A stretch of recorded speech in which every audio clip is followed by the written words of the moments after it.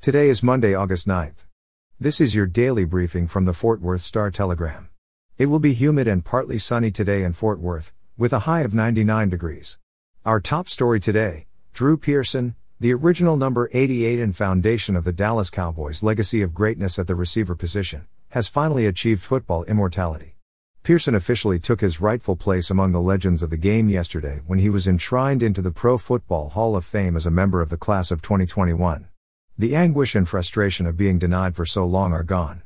There was nothing left but the screams and shouts of joy, and no one does that better than Pearson. Fittingly, he let the world know in grand Pearson-like fashion during his induction speech Sunday night. He was cool. He was emotional. He was confident. And he was bombastic. Pearson said during his speech, quote, "There are times I remember I had to hold my head up. There are times my friends tried to make a fool of me. Some said I was hopeless, a lion tangled in the night. But guess what? Strong hearts just keep going. And that is why I am standing here as the 53rd member of the Pro Football Hall of Fame."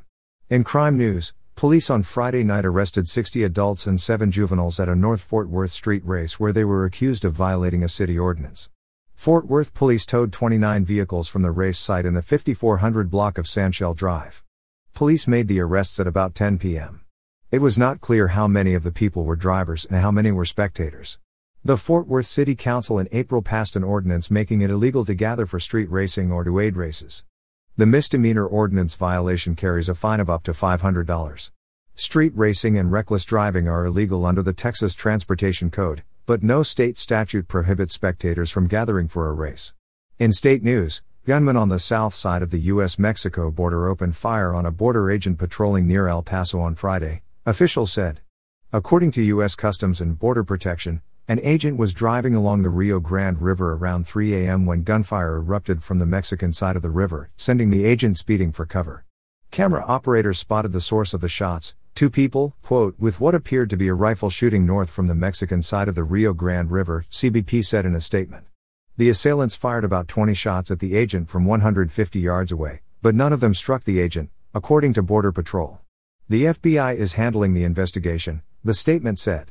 And finally, in sports, a player for the Texas Rangers AA affiliate, the Frisco Roughriders, has tested positive for COVID-19. The team was conducting additional tests and contract tracing on the players and staff, and had a limited number of players on its active roster for last night's game against Amarillo at Riders Field in Frisco.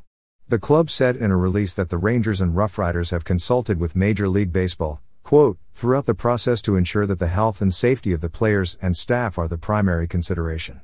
For the latest in Fort Worth and Tarrant County news, visit star-telegram.com.